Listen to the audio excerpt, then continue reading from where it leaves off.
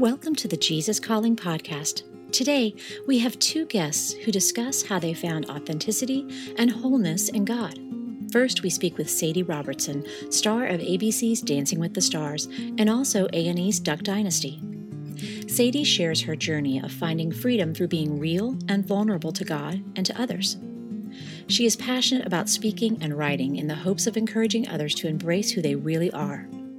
Her latest book is entitled Live Fearless and Walk in Confidence of Freedom. I'm Sadie Robertson, and I am really and truly just a follower of Jesus. I have been able to do a lot of cool things only because God's opened some really cool doors, and I'm just walking in that, and it's been a really fun journey so far. I grew up in West Monroe, Louisiana. Probably never heard of it because, truthfully, there really are more chickens than humans. That is like a fact, I'm pretty sure. My family, we actually grew up running a small business called Duck Commander, which a lot of people know now as Duck Dynasty. It was definitely not a dynasty when we were younger. We had this business running out of our garage. So we would make duck calls and package t-shirts, and I would answer the phone calls. And yeah, it was a very country lifestyle in a little small town in Louisiana. It's really funny actually to think back to hopes and dreams when I was a child, because I definitely went through wanting to do a lot of different things. But whenever I was 5 years old, I started preaching on my table at my house. I would stand up on the table and I would preach to my parents, and I would just tell them how God loves them and He has a plan for them and all of these different things. And at the time when I was 5 years old, that was already kind of what I just loved to do. And my dad nicknamed me, well actually it's kind of funny because my dad had a nickname for everyone, like all my friends, all my family, but not me, which made me really mad. And so I was like, Dad, I want a nickname so bad. And finally he said, well, Sadie, you are just the original. You're just the original. So he started calling me the original. And so as time goes on, now of course everything I do is, my brand is Live Original, and that's because when I was young, that's what my dad nicknamed me because of my passion to speak. Definitely a mix of fun times and challenges whenever you grow up and all of a sudden you have a reality TV show. I think that at first we didn't really realize any of the challenges. It was all fun because we were just in West Monroe, Louisiana. So I really was protected from knowing the extent of how big Duck Dynasty had blown up. Because in West Monroe, since we had been there since we were young, nobody was bothering us. And I wasn't going out. My parents were, but they always kept that shielded from us, and I didn't have a public Instagram or anything, so I really didn't know. And then I think the challenges came from whenever I got asked to be on Dancing with the Stars. That's whenever things took a turn for me, because going out to Hollywood and all of a sudden getting a public Instagram, all of a sudden overnight, like 2 million people know your face or following your lifestyle, it was weird. And so I think the biggest challenge for me was trying to like find privacy, and it was like I felt like it was just like everything had to be public.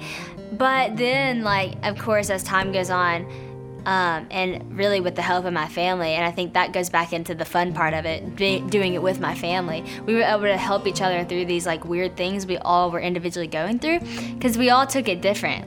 But it was really cool to do it all together because we got to help each other through it. But yeah, it was, so I say it was challenging, but really even the challenges were kind of fun because we worked it out together as a family. Reality TV definitely, stereotypically, people go crazy, families are destroyed. And the truth is, whenever Duck Dynasty started, our family, we had a lot of family meetings, a lot of like, hey, like if it gets to this point, we're out. If it gets to this, if this happens, we're out. And we stuck to that. Even there was one point in the show that they tried to take our prayer out, and my Pep Phyllis said, if you take the prayer out, we will not film TV. You can come and you can put your cameras up, but we will not speak. And like we pulled out, and of course then they put the prayer in. And so I think that with our family we all fought together, like we all were on the same page on what we wanted the end result to be, because we know it's 15 minutes of fame, it's gotta go away. This is not like the prime time of our family's whole life. No, we've been a family forever. This is a small glimpse of who our family really is. And so just keeping that perspective all together and talking about it helped a lot. But I'll never forget the first season that we were filming, actually the pilot, there were some producers there, and my uncle Jace overheard them talking, and they said, man, we really hate to do this to this family because another good family is going to be destroyed. And he shared that with us right after he heard that. And we were so determined to not let that be our family. But I think all of us individually too had to work really hard. I remember what changed for me and kind of keeping me grounded and keeping me I guess my perspective, my posture right is whenever I was starting to fall, and as far as not go crazy on the outside, but crazy on the inside. I was starting to get really anxious, and it really bothered me, this fame. I didn't really want it. I was I don't really want people to know who I am. I didn't ask for this. And you kind of get mad and you get bitter, and it's dramatic, but it's real. And I remember I went to this summer camp, and it was really good for me. And I had this kind of cry out to God. I was like, God, why did you make me famous? Because I think you chose the wrong person. I don't think I'm supposed to be a famous person. I don't look like any of these other teenage girls. I don't act like any of these other teenage girls. Am I supposed to look like them? Because I don't. And I just had this whole moment. And I just remember so clearly the Lord speaking to me and saying, Sadie, I don't need you to be another famous person. I need you to be a sister and a friend to people who don't have a sister and a friend. When people see your page, I don't even want them to see you. I want them to see me and my character. And I was like, ooh, wow, that really did change everything for me. And I know people can say that to me, or my parents can say that to me, but it really took me asking God, I need you to show me what you see in this, because right now I'm just not seeing it. And I had to have that real moment for me to be able to walk on and do it the way I guess I've done it and the way my family's done it. And I think I've all had that moment. My mom shared with me hers, and she got down on her knees and stuff. And I think that sometimes it's even though you're a family and it's important to listen to your family, on top of that, it really is important to ask God, what do you see? And that changed the game for me. God wants to create our weaknesses, he wants to take our weaknesses and allow them to become a strength for the kingdom of God. And I think the only way he can do that is if you give that up and you give that to him. The truth is, what's happening with social media is it's disguising itself as the most connected world ever, but we're really the most separated than we've ever been, because it's not real. It's not real. And whenever you look to something that's not real and that's perfect and you try to be that and you're never going to get that, it just causes so many problems. And I think that through words, through writing, through the things that the Lord has walked me through, and really taking the pain from my past and turning it really into my passion and the things to talk about, has not only been a huge thing for me to press on, but for other girls to press on. I think people are truthfully going to walk away from Live Fearless. I really mean that. I don't think it's just a book at all by any means. I think that it is kind of the push and the movement to their walk in freedom. Because what it is it's giving you a way to walk. It's actually showing you. It's giving you verses to declare over your life. It's giving you the right words to say to fear, to get it out. It's not one of those maybe you'll become fearless if you do this. No, you will become fearless, because in the name of Jesus, fear has got to go. And so it's just direct. It's straight on. It's real. It's my story. But when people read my story, truthfully, I feel like they're not even going to think it's me. They're going to be thinking it's them, because it's so real. Most of the time, the things that I write about or the things that I talk about are the thing I'm walking in right then, and I have to speak that over myself because I'm trying to get through it too. And I think it's important girls know that too. I think that, to me, and I've quoted this a lot, but I always say, stop praying for your situation to change and pray for your heart to change. Your situation may never change. It's all about your heart posture. Walking into any situation with a joyful heart, it'll carry you through. That's Mary Kate, my sister-in-law's main message, is walking into a joy-filled life. My sister-in-law now, Mary Kate, she used to be my best friend in high school, and her sister Kelly. Every Saturday, I would spend the night with them, and her dad would read us a Jesus Calling message the next morning. And it was always really powerful, and it was always really just something consistent that her father would do in rooting the word in our hearts and in our lives. But I think that this whole joy-filled thing, walking in, even going back to Mary Kate being the friend that introduced me to it, I think that the reason that she's there now is because of the things that she's really dove into in the Word and finding that sustainability that's carried her through. And because she knows the Word of God is constant, He is the only constant thing that may ever be in our life. has really allowed her to find joy. And so I tell her story because her story was the most impacted from Jesus Calling, I think. Sadie shares a favorite passage from March 17th in Jesus Calling and tells us why it's meaningful to her. Nothing in all creation can separate you from my love. Pause and ponder what an astonishing promise this is. You live in a world where separations abound. Wives from husbands, children from parents, friends from friends, childhood dreams from adult realities. But there is one terrible situation you will never have to face, and that is the isolation from my loving presence. I want you to cling to me with tenuous confidence. This gives you strength to cope with the uncertainties of living in such a broken, unsustainable world. Anxious thoughts can assault your mind and fill you with fear if you forget that my love will never fail you. When you find yourself feeling afraid, grasp my hand in childlike trust. Rest in my protection and my presence, and remember that perfect love drives out fear.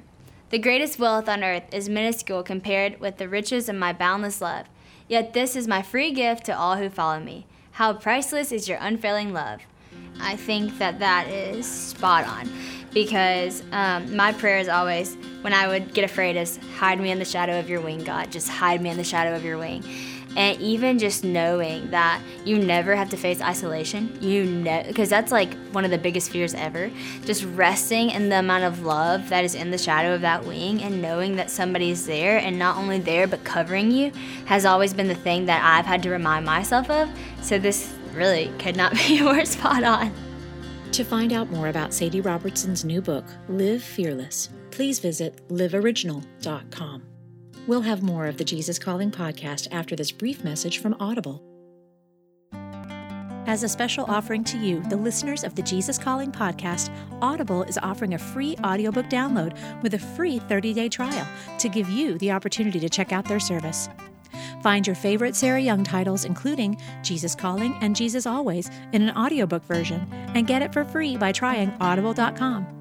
Check out a small sample of the Jesus Calling audiobook featured at the end of this podcast. To download an entire free audiobook today, go to audibletrial.com/JesusCalling. Again, that's audibletrial.com/JesusCalling for your full free audiobook. Now, on to the second half of our show. Our next guest is Touré Roberts, an author, speaker, producer, and founder of the Potter's House at 1LA, one of the fastest-growing churches in Los Angeles. Touré was raised by a single mom, narrowly escaping the trappings of inner-city life and finding success in corporate America.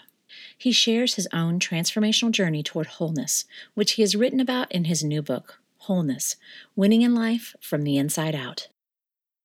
My name is Touré Roberts, and I am a pastor and an author. I pastor two churches. They're both Potter's House churches. One is in Los Angeles. The other is in Denver, Colorado. I'm the senior pastor of both, and I write books. I love leaders and leadership, and I'm passionate about this new book called Wholeness. I think it's an important work for our time. I am a California native. I was born in Oakland, California, but was raised in Los Angeles, and in particular, South Los Angeles, a community called Watts, which is only a couple of square miles. But at the time that I was growing up there was so much crime concentrated in that small area that there was really no way to avoid being witness to some of the things that took place there. I was raised by my mom. She was a single parent. My father, I had a limited interaction with. They weren't married when I came into being. And so my mom had to single-handedly raise a son in a tough neighborhood like that and work and climb up the corporate ladder. And she did a really good job, particularly with the tools that she had. And I met Christ when I was 9. My understanding of him was very limited. It was just that he died on the cross. I had a place in heaven, and if I got in trouble, he would bail me out. And so it would be much later that I went on a deeper journey, which has kind of led me to the moment that I'm at now. You know, my mom was really super smart, and she knew that, you know, based on where she was financially at the time, she couldn't necessarily move us entirely out of that area, but she could send me to places that would expose me to, other things, other diversity in culture and art. I remember her sending me to USC. They had a summer program for youth. And so I taught the guitar by this awesome professor there on campus. And so, she would send me to great summer camps and ultimately to private school. So she had a strategy. She sent me to a private Christian military school in Long Beach, where I was not only exposed to a wider variety of people, but just to become a disciplined young man. And also it was Christian, so it was very principle based. And it was awesome. I loved music. I loved to draw. And it was funny, at a really young age, I had this vision of being a child psychologist. And I don't know why, and I didn't necessarily pursue that in school. But it's funny now, fast forward all these years, and I have an opportunity to speak truth and minister messages like wholeness to God's children. So, you're always a little closer to purpose than you think. God puts it on the inside at an early age. My background is business, and I worked before being in ministry. I worked in corporate America for 11 years in the technology sector, in the capacity of marketing and sales. And I found myself being successful outside. And so I had a vibrant and robust social life. For my age in particular, my finances were really, really strong. I had this trajectory for, financial and social success. But inwardly, I was empty. I was broken. I didn't like who I was. I was proud. And arrogant. And so, there came a point in my life, a lot of people meet God when they're down and when they're broken. It wasn't like that for me. I was broken inwardly, but not outwardly. And so I began to seek the God that I embraced when I was 9 years old. And after a series of events over a 7-month period, the message was clear. I know that you believe in God, but now you need to surrender to God. One of the chapters in the book I talk about, it's called Thou Shalt Know Thy Patterns. And we all have patterns. We oftentimes we look at what we do, but we don't look at why we do them. And I can recall a time in my life, and I actually talk about it in the book, where, I finally reached a certain, financial level where I could afford a very expensive watch. And so my gift to myself was this really expensive watch. And I would find myself not leaving out the house unless I had on this watch. If I was going to the cleaners or somewhere and I, had on sweats or whatever, I would put on this watch. And one day I just really had to be introspective and say, Torre, why are you wearing this watch? It's a nice watch, great for nice occasions, but you're going to the cleaners and you got on sweats. And as I began to really drill down and ask the question why, I realized that I had a fear of people thinking that I was poor. And I didn't want to be rejected, or, I live in an affluent area and I wanted to feel like I fit in. And so herein was something that seemed really simple and normal. Hey, what's wrong with putting on a nice watch? Well, there's nothing wrong with putting on a nice watch unless you are finding your sense of adequacy in it. Am I less worthy or less lovable or less of a person, a beautiful person, if I don't spend, this money on myself? And so brokenness thrives in all of our blind spots, even when it comes to, right now in our culture, there's a lot of division in our culture, and some of it, rides on racial lines and different things. And I think on every side of that argument, the reality is sometimes maybe we are what people accuse us of. We are the hardest people to see. We can see everyone else and make comments and judgments about everyone else, but the only person that we cannot fully see is us. And so, again, I think that that's why, the message in wholeness is important, because it challenges you to look within, and maybe, just maybe, you'll discover something that you could not see on your own that was actually a sabotaging element to the future that God wants you to live. Ministry was really just an organic outpouring and overflow of what was happening in my life personally. And then, being a business person, I said, well, it's obvious God's hand is on me. I'm in this church, I'm growing very fast. When you're young and you're on fire, the pastor puts you over just about every ministry, and I said, how can I facilitate this gift and this calling in a way that can reach more people? And the end result was ultimately planting a church that became the Potter's House. I have a saying, the word no is anointed, and you can't even have the word anoint without no. So wholeness has been a message I've been teaching and preaching for, the past 5 years or so in one capacity or another.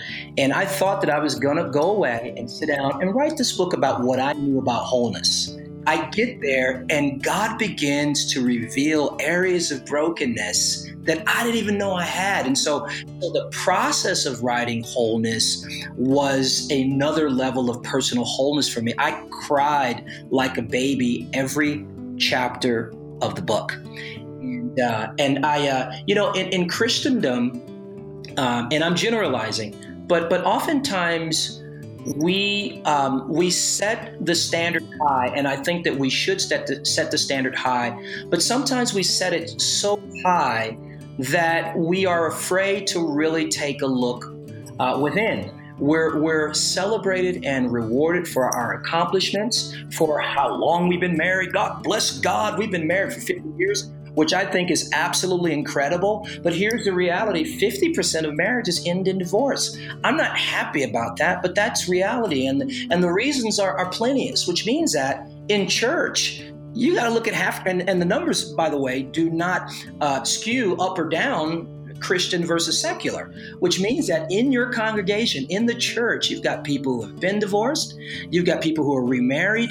And, I found that, no one talks about these things. And I think that and again, I'm generalizing and speaking from a limited perspective, but I just think that there was a lack of content in the Christian world about being self-aware, about inviting God in to heal your brokenness. I didn't hear it talked about enough. I think that we want everything to be perfect, and God willing, one day it will be. But sometimes it's the very thing that you want to hide, that if it gets healed and you overcome it, it becomes what makes you a really powerful and effective force in the earth. Touré and his wife, Sarah Jakes Roberts, are co-pastors in their growing church and are intent on putting their family first. Touré shares how they balance their time serving others and taking care of their family. We are extremely busy. We live in both California and Colorado. Our kids are in school here in Colorado. And for us, we prioritize our life. People look at us and they say, wow, you're busy, and some may, consider it successful. But what they don't know is that if our marriage gets in trouble or our kids need us, we will put guest speakers in both campuses for 6 months straight if necessary, because we've learned to prioritize things. We both, went through divorces in our past and our history. And one thing that we knew going in is that this is going to be forever. We're not going to make a decision about being together if we don't think that this is what God is doing, and we are committed to walk this thing out forever. So we prioritize. We obviously love each other, and our marriage is for us, but we also recognize that there are millions of people that are counting on us being the healthiest versions of ourselves and having the healthiest marriage. So for us, it's priorities. We don't have, we've had to cancel meetings, you always want to be a man of your word, and I've backed out of some things that, and of course I, compensated so that no one would suffer any sort of financial loss. But, at the end of the day, my marriage, my kids, they take precedent and priority over all the things that we have going on. Touré describes how spending time with Christ daily is key to finding wholeness, and he explains how Jesus Calling by Sarah Young can usher us into time spent with the one who will ultimately bring wholeness to our lives. The daily discipline of spending time with the Lord is everything. We can't be changed. We can't be transformed unless we spend time with Him. And the way that Sarah is able to break it down and to really bring information and wisdom in a devotional context that reaches people of all ages and in all stages is absolutely brilliant. I think that the journey to wholeness, a lot of it has to do with spending time with the Lord, who in Him you are already whole. And so I think it's a brilliant work. I'm so grateful that it's done so well.